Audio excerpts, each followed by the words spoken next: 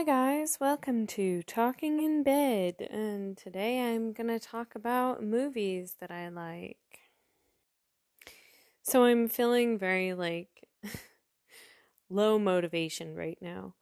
I have a couple of tasks that are, they're I don't want to say they're hanging over my head.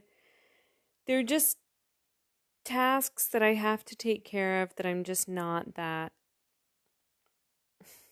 interested in taking care of. And it is a constant struggle for me to make myself do things that I don't want to do. Sometimes I am in this mood where I've got kind of the motivation, and other times I just don't. And the times that I don't are much more frequent than the times that I do. And it's not a lack of motivation in the sense that I'm depressed in some way. I definitely have, I certainly have experienced that, where you are just in this depression and you just can't get yourself to do stuff. And it's like I have literally put things off for months, and so it's not that. It's more there are other kinds of lack of motivation where it's just tiredness. Ooh. That was a perfectly timed yawn. It's kind of like I have found that a lot of me doing things that are good for me or my life, but I don't really like doing them. A lot of it is just about tricking myself by having a system of sorts in place. So when it comes to cleaning, and really keeping up with cleaning and not letting it build up to the point where it is a little bit grody. And I've never had an issue with true hoarding. I've definitely been deeply disorganized, like a full-on chaos kind of living situation. But I have to say that when it came to particular elements of unhygienicness, I definitely drew the line a lot sooner than other messy people. I would never, even when I was a teenager and my room was kind of like a disaster zone, I would never have food plates in my room ever. I did not like having any kind of food plates hanging around. That was kind of the most, it sort of to me is just an obvious thing of that's going to get really disgusting really quickly. And, so I was always very kind of particular about that. And what? So me kind of just working on really trying to be a cleaner person, dusting more often and vacuuming and stuff. It's been just kind of just finding little tricks and systems that would make it not kind of removing the barriers, the psychological barriers about doing that kind of stuff. So I bought a different vacuum that's cordless and it's very lightweight, and that makes vacuuming a significantly different experience than sort of lugging out the behemoth and plugging it in and moving the cord around and having to drag the body thing on the you have the hose and then you have the vacuum itself. I don't know, that you kind of have to drag around, and the cordless lightweight Hoover vacuum just makes it makes vacuuming 1,000 times easier. And I don't know, I watch a lot of organizing and cleaning videos on on YouTube. And even if I kind of think of it as like a filtering thing, like they'll clean their whole house. They're great. I mean, whoever figured out that niche on YouTube is a genius. You know, it'll be like a 45-minute video of them kind of speed, you know, it's like a sped up video of them cleaning their whole house with some like, it's always these like kind of like white Christian moms doing it. And they'll have some really like upbeat, uplifting music playing in the background. And even if I have that playing and I watch 2 or 3 videos just as background noise, eventually it kind of like seeps in, and I might do 1 or 2 things around the house that just, you know, just to clean up a little bit. And I think of it as like a filtering, you know, I'm not going to do like a top to bottom clean of my house, but it might motivate me to dust something or shake out a bath mat, you know. And so it's a learning process. I kind of realized at some point last year that when it comes to all of those, you know, like eating healthier, cleaning, you know, those things that are like, it is an essential part of daily life. And if you don't have a method or a system for it, then it will pile up and you really like the whole thing will get away from you. And I really started to understand the concept of like little baby steps of lifestyle choices is really what makes a difference there. You know, you can't take on the whole thing at once. It really has to be these like incremental steps, you know, and it has to be something that feels organic to you. So if I watch somebody and they give me 10 pieces of advice on how to dust more often or how to reorganize my bedside table, it has to be something that feels natural to me. So I really started to think about how I use my space. So instead of trying to make myself change where I put my clothes when I get home from work, you know, and being like, I'm going to hang up my clothes. I'm not going to do that. I won't do it. I know that I won't. It's just not what I naturally am going to be drawn to do. You know, but, and I, cause I don't care about my work clothes being like in nice, I don't have to look nice at work. I just have to, the clothes just have to be functional. And so I realized that instead of throwing them on the couch, if I put a little, like a little IKEA kind of box, I don't know how to explain that. It's like a little, it's just picture like sort of a soft edged box, soft sided box. I just put my clothes in there and I treat it like a hamper, basically. And at least it's not sort of strewn around on the couch. And just stuff like that. You know, it's, you can take the advice of other people, but then you kind of translate it for yourself, but you have to really be aware of how you're living. And if you're doing something really unhealthy, then you might have to make a, you know, a genuine kind of change where it's not like you can work with what you've got. You really have to say like, well, I really have to quit smoking or whatever. I guess that was on my mind, so I wanted to talk about that. I just kind of launched into that very naturally. I had it in my head to talk about some movies that I liked when I was younger. In particular, there are 2 movies that are like popping into my head, which is, one of them is a movie called Carpool that has, oh gosh. Oh my God, I can't remember who the lead, Tom Arnold and Rachel Lee Cook is in it. And this movie, it's one of those movies, it's basically about this busy business dad who ends up having to drive his two children and the neighborhood, a couple of other neighborhood kids.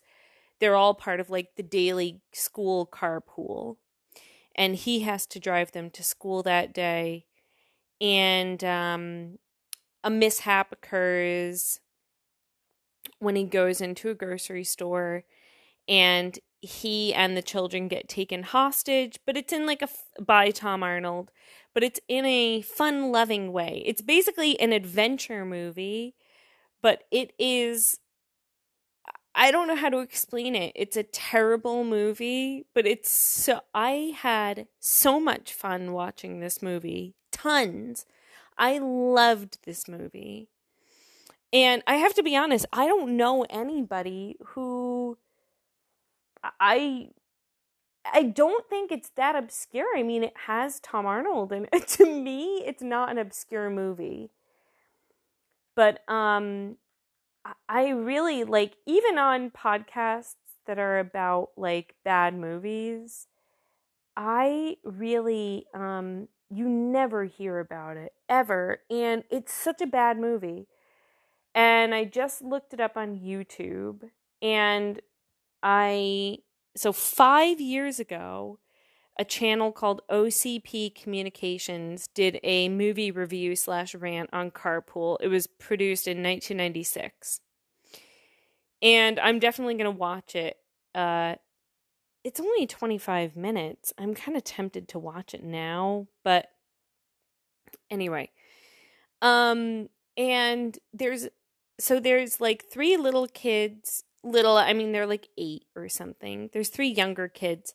And then there is Rachel Lee Cook, who's a teenager at the time, and another boy whose name I don't know, but I will tell you, I thought he was so handsome. And he has like this big crush on Rachel Lee Cook, and I was like, why can't that be me? And I really loved in the 90s that there were these these adventure movies where, just a perfectly normal day is happening, and then one little thing changes, and the adventure starts. Now, a lot of times those end up taking you into like an alternate universe, and it's a lot of kind of world discovery in those. And this one is it's just regular life. It's just that they basically get caught in what would you say, like a high-speed chase with the police. Like Tom Arnold is on the run. So the whole day is sort of spent where the dad and these kids are being held hostage, but the kids really start to like Tom Arnold because he's cool. And it's, now that I'm describing it, it's actually a very kind of unique premise, I have to say, and it really worked for me.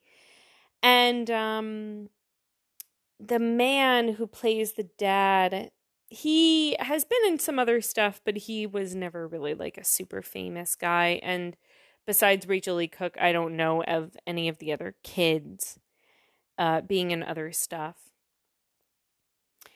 And as the day kind of goes on, there are different things that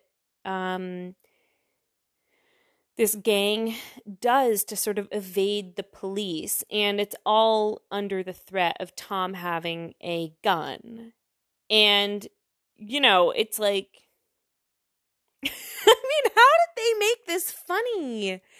I don't know how they made this such a lighthearted romp, but they did. I don't know. Oh my gosh, it's so funny. No, I mean, I'm sure it's not a good movie if I watched it now, but I have to say that reviewing kind of the memories in my head of it, I really still enjoy a lot of it. And I don't know, maybe it is kind of good. it's just this like forgotten movie, but I didn't forget it. I loved the movie Carpool. Gosh, I'm trying to think about any other like funny stuff. I mean, there's so many different elements, and as I'm looking at the thumbnail for the video, it's sort of all coming back to me. Like the dad, he goes into this like fancy grocery store to get the kids donuts, and I think that they probably are like, oh, we don't want to go, don't go there. They only have like, fancy donuts, but he wants to go there. And on the way to the grocery store and school, the kids want to hear the Ramones, which I wasn't really familiar with the Ramones in the 90s. And to be honest, I mean, beyond their hits, I don't really know that much by the Ramones. And God, in the grocery store, I could like go through the whole movie. I really saw it a lot. And frankly, when I'm thinking back on stuff, the bits in it are funny. There's a part where Tom Arnold, when he holds up the store. That's the thing. He holds up the store and gets money from the cashier. And the cashier is essentially supposed to be a very stereotypical gay man. And Tom, for whatever reason, wants to get a millefeuille, like one of those French pastries that has lots of layer, like 1,000 layers of crunchy pastry in it. And it's this little bit of Tom and the cashier going back and forth on how to pronounce millefeuille. And I had never heard of millefeuille before that movie. And I always have that association with millefeuille. Every time I see, if I see millefeuille anywhere, I immediately think of this bit of the two of them pronouncing it. And Tom, at some point, he bites into a jelly donut during during the holdup. And he spills jelly on his shirt. And this old woman says, oh, just soak it in cold water, dear. And there's sort of this, he wants to be tough, but he's like, yeah, okay, yeah. And there's like a whole bit with gummy bears, with the kids like squishing gummy bears into your teeth. I don't know, to make it look like they're bleeding. And there's a lot of like kind of innocent sexual tension between Rachel Lee Cook and the other teenage boy. And the whole day, the mom of the two kids it's 3 kids. He drives his 3 children, and Rachel Lee Cook is another kid from the neighborhood. And then there's this weird little like frog boy, like he wears goggles and a shower cap. He's just kind of like a weird kid, And the dad hates him. And the mom is sick the whole day. That's why the dad ends up having to drive the kids, is because the mom is very sick. She's like puking. She is like totally out. She's sleeping the whole day. The dad was supposed to go to work. He's like a workaholic, and he had to make this big presentation to, I believe, the guy who owns the fancy grocery store where the holdup happened. That's kind of the big account. That's how it always is in these movies. There's a big account that you have to get. And at some point, for some reason that I can't remember, everybody goes into a beauty parlor. And I feel I'm getting a little bit foggy somewhere. I know Tom dresses up in light drag to avoid a police, what do you call it? Like a checkpoint, because they're checking cars for this this hostage situation. And he sort of is dressed up like a woman and, very, I guess, supposed to be an unattractive woman. And the dad is trying to indicate that this is the car and that's the guy, but it just is coming out, of course, Tom is able to bamboozle the police officer. And the children, everybody at some point spray paints the car a different color. And I want to say that the color is from the hair place. And gosh. There's a point where Tom, you find out that he's like a carny, basically. And they go to Tom's house, and it's kind of like with Howard's mother on Big Bang Theory. You hear the voice of some, like, what you imagine to be this horrible looking woman just in another room. And he's kind of arguing with her. Very Howard and Mrs. Wolowitz kind of situation. They're arguing via just across the room from each other. And you get some really terrible ADR in that particular scene, which is, what is audio? ADR is that thing where you can see it in kind of badly made movies where some bit of dialogue didn't get picked up by the mics, or maybe in post-production they realized that a particular scene needed a little more explanation. So they have an actor come into the studio and just record the line, and they kind of just stick it in with a little, like, very particular editing. They try to make it seem like somebody said something in the movie. It never works. I don't know why movies continue to use ADR, because it never, ever, ever works. Or maybe it's one or the other. Like, when it works, you cannot tell and it's seamless. But if it's not that, it is so glaringly obvious that even as a child, I was like, what? I didn't know what ADR was. And I was kind of like, well, that's obviously nobody's saying that. So what is this? In this particular scene of this bad line of ADR, Tom Arnold is outside of his house. And you hear the mom say something from inside the house. And Tom just says back from outside of the house. The windows are not open. There's nothing like they're talking through a window. He just says in like what is recorded as a normal voice. He just responds to what she's yelling.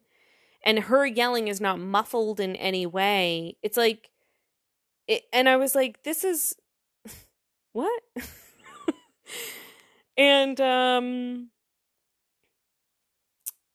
And yeah, so eventually there's a lot of different kind of like mishaps, They drive through a mall at one point. That's always an exciting one. Oh my God, Rhea Perlman is in it.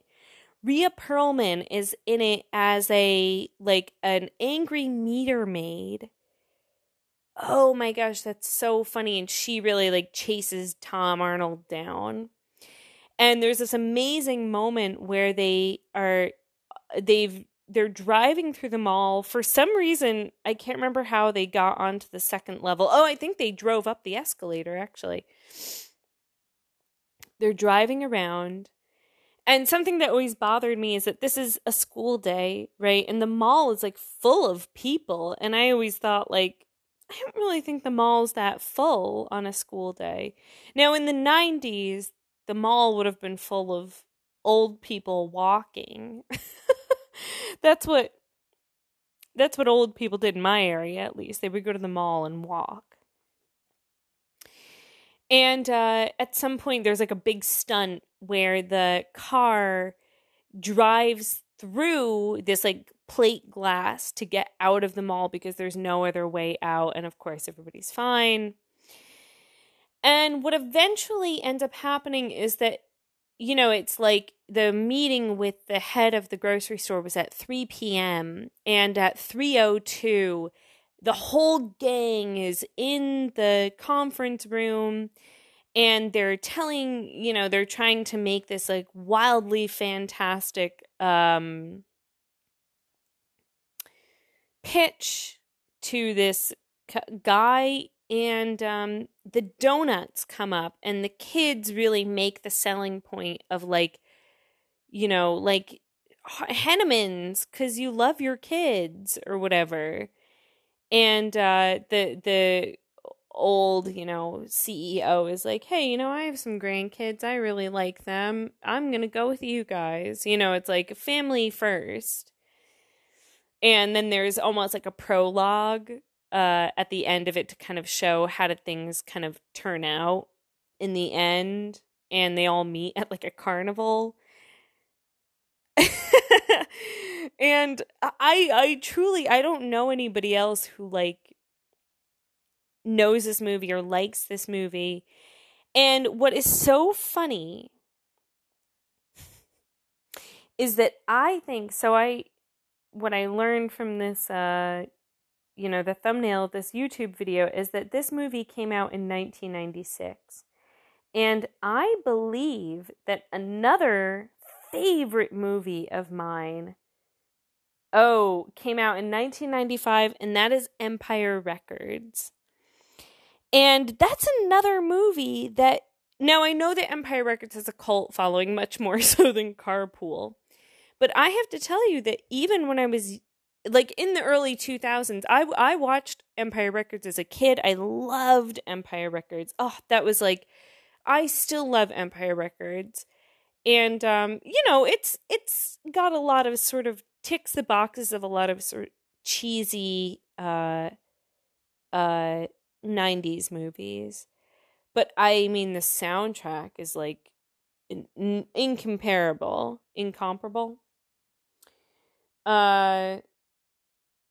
Great, just fantastic 90s alt rock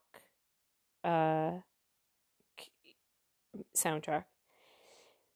So I really find that funny that 95 and 96 were these two like movies that I really have very strong positive feelings about. I'm not even going to get into describing Empire Records because I think a lot more people know Empire Records than they do Carpool. If you've never watched Empire Records and you want to be transported to 1995, I highly recommend it. Highly. And the other movie that I had in mind was a movie called The Secret of NIMH, which I would guess probably came out in 1989 or something. I want to say it was around then. Let's see. 1982. Wow. So NIMH, for those who don't know, is the National Institute for Mental Health, which, if you think that's a weird topic for a children's movie, it really is. And I have to tell you that The Secret of NIMH is such a dark movie. It is dark. And I watched that when I was a little kid. I was born in 86, so, the movie was already a little bit old. I did watch it throughout my childhood, but the story of The Secret of NIMH is a lot more sort of involved. Carpool is sort of like, it's very kind of like, it's just gags, it's just comedy. The Secret of NIMH is about these mice that were being tested on by NIMH, and the mice are sort of have developed a consciousness. And my God, there is like a creepy old owl that eats a moth, which was crazy. There's a whole thing with like the farmer, because the mice live in a field. They're field mice. And there's a whole thing with the farmer kind of mowing over their home because it's going to be, it's fall, so he has to harvest the wheat or whatever. And it's about this little mommy mouse, the German title has her name, Mrs. Brisby. And her children, her little mice children, and it's I can't even describe I don't even recall like really what the premise of it is, because there is this kind of like, there's this magical element to it where the mom has sort of a special thing about her, and she has to touch this red stone, this like, oh, and I just remember like the brightness of this red glowing stone that she puts her little mousy hands on. And there's like fire or lava, and the mouse is like hovel, what would you call it? What do mice live in? A nest. Is like, it gets put into a cement block, but that like preserves it. I mean, this movie is like all over the place. It's very odd for a child to watch a movie that serious. It's really, it's not like, there are kind of, I recall some kind of comic relief character that's in there, but really it's an intense movie for kids. It's very sort of, there's just a lot of moments where the mice's lives are sort of at risk, and the animation is really incredible. God, now I have to watch a review of The Secret of NIMH. I wish I could remember more of The Secret of NIMH and tell you guys about it, but it's really just these kind of like these scenes and moments that are in my head, but I can't sort of string them together into a coherent, to make sense of the plot, and I understood so little of what was actually going on. I just really found it was a compelling movie to me. And another movie that popped into my head that I absolutely loved as a kid was I guess the full title is like The Adventures of Milo and Otis, but I think most people just call it Milo and Otis, which is a movie that was made in Japan by there's sort of a Japanese-American crossover situation going on. And it's about a pug and a little orange cat, and they start out as puppies and kittens who are born on a farm, and they go on this adventure, and they get taken very far away, and it's all done with voiceover. And so there's no sort of like the cat and the dog are not, there's no implication that they're like, they're not making their mouths move in any way. It's just kind of like when it's the cat's line, the voice actor for the cat speaks, They shot it very well. I mean, I really found it very convincing. And it has these really incredible, like, nature shots in it. There's a scene toward the end where Milo and Otis, I can't remember which one is which. I don't recall which is the cat and which is the dog. They both meet another cat and dog. And, these are two boy cat and dogs, and they meet girls. And so they start families. And there's this incredible scene where it's supposed to be very kind of related to seasons.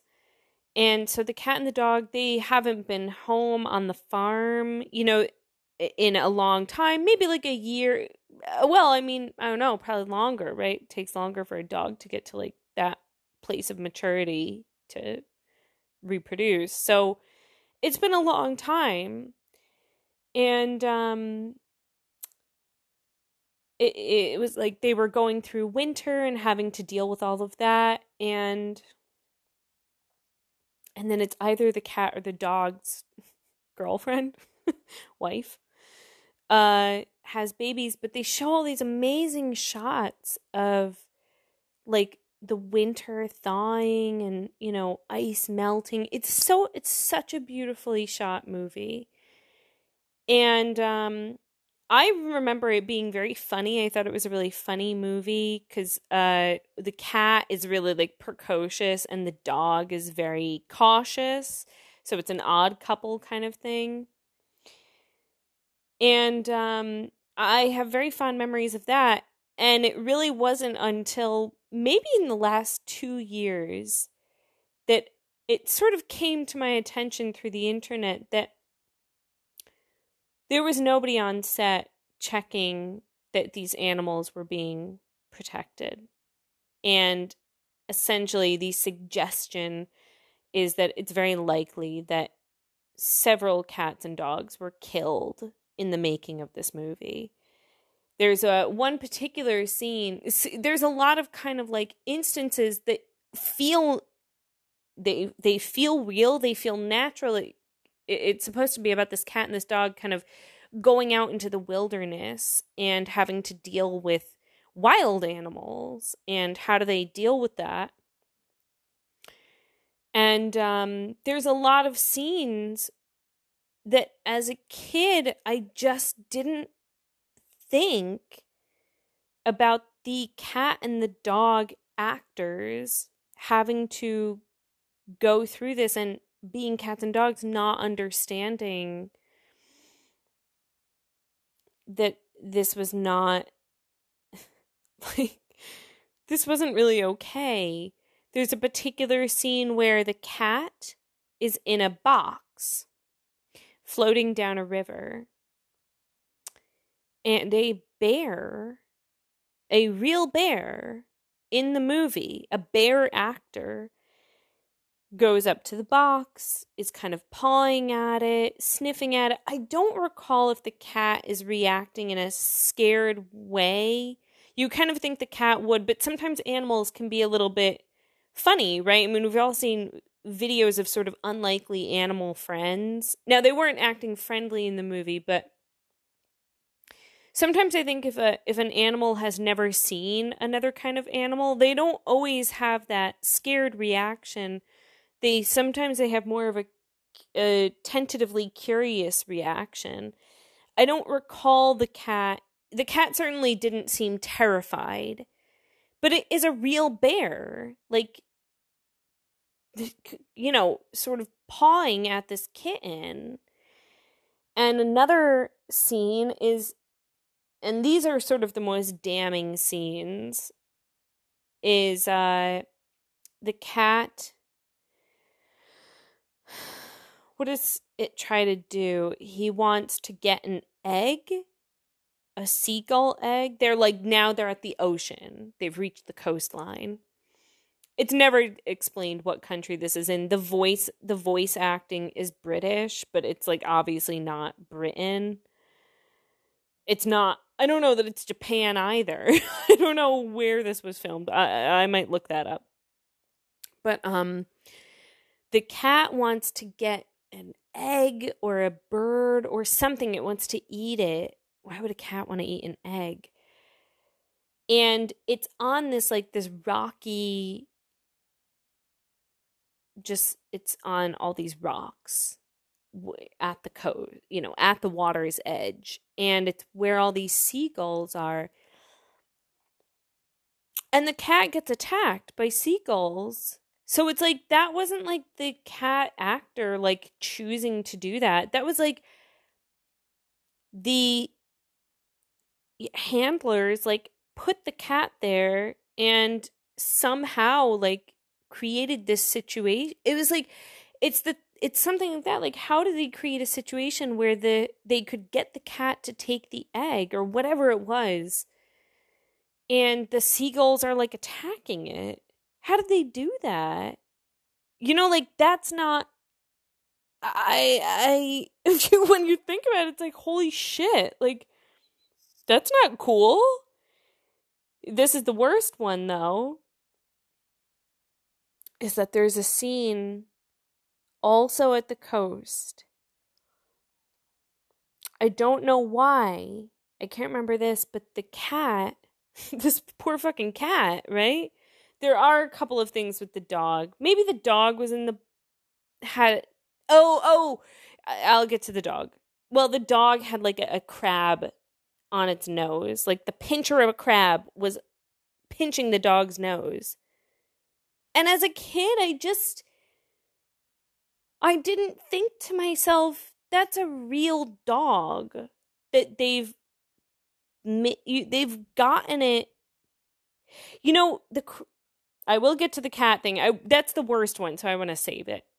I'm thinking about the crab scene.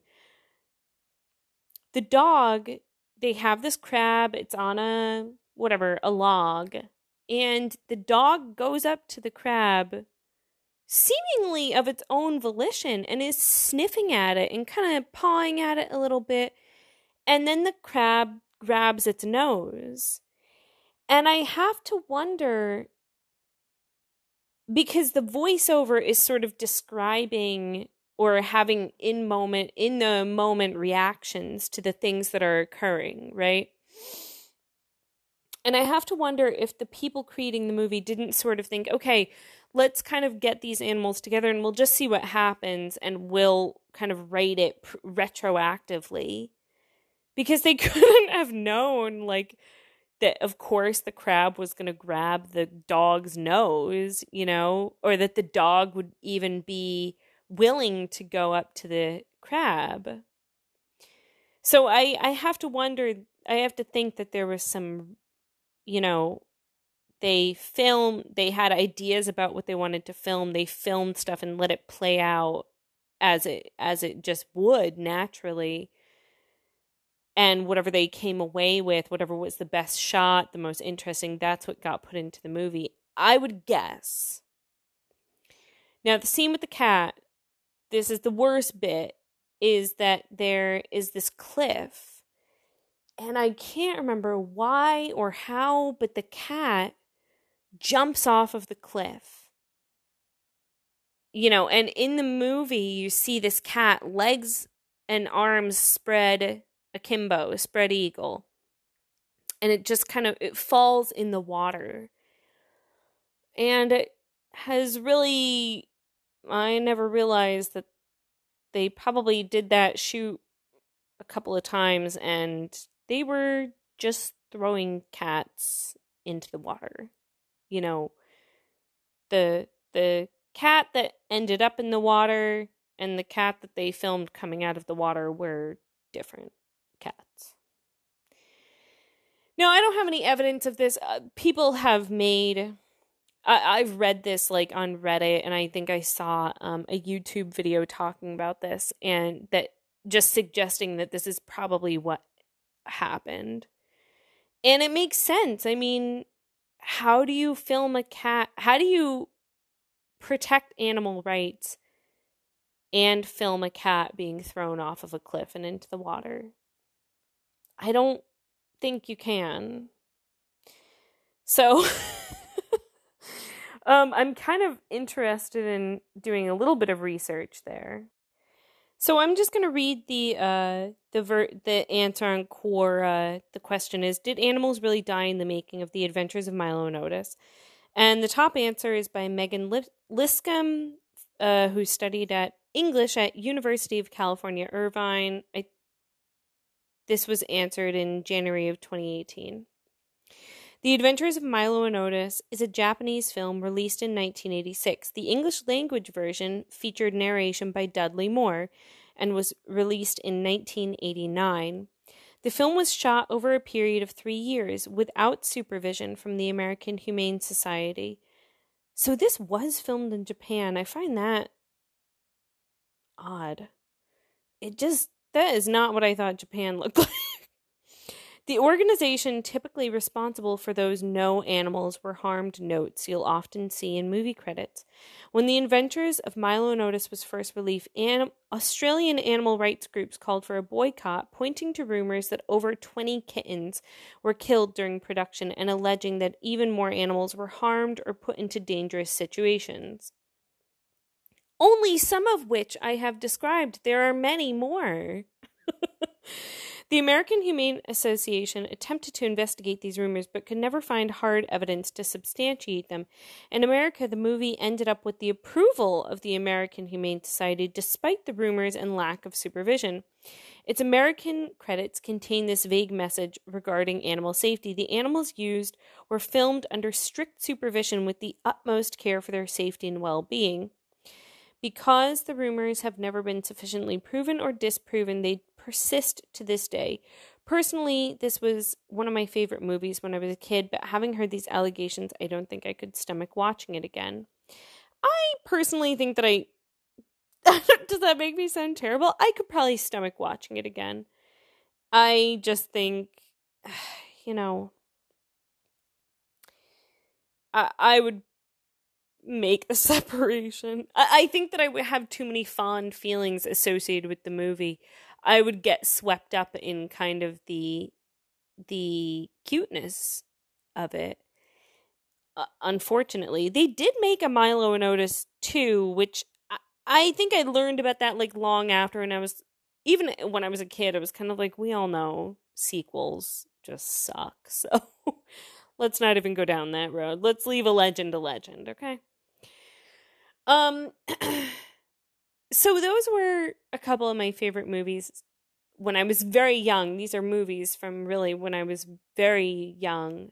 The oldest that I was when Carpool came out in 1996. I would have been 10. So these are really kind of formative movies for me. They really were very significant to me. I mean, there's a lot of other, I watched, obviously I watched a lot of movies as a kid. So, there's different, elements, but these are some more kind of niche movies, I guess. They're movies that kind of rattle around in my head, but nobody ever talks about them. It's not movies it's not sort of a beloved Disney classic where you can't escape being reminded.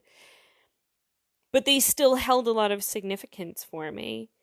And it's fun to like think back on those movies and just recall kind of the strong memories that I have associated with them. So I hope that you enjoyed this movie. Oh my God, Jesus Christ. I hope that you enjoyed this episode. And maybe I'll record again tomorrow. And we'll just see. Thanks for listening. As always, if you have any questions, comments, whatever, my email is in the description. Oh my God. I'm gonna leave you with a yawn.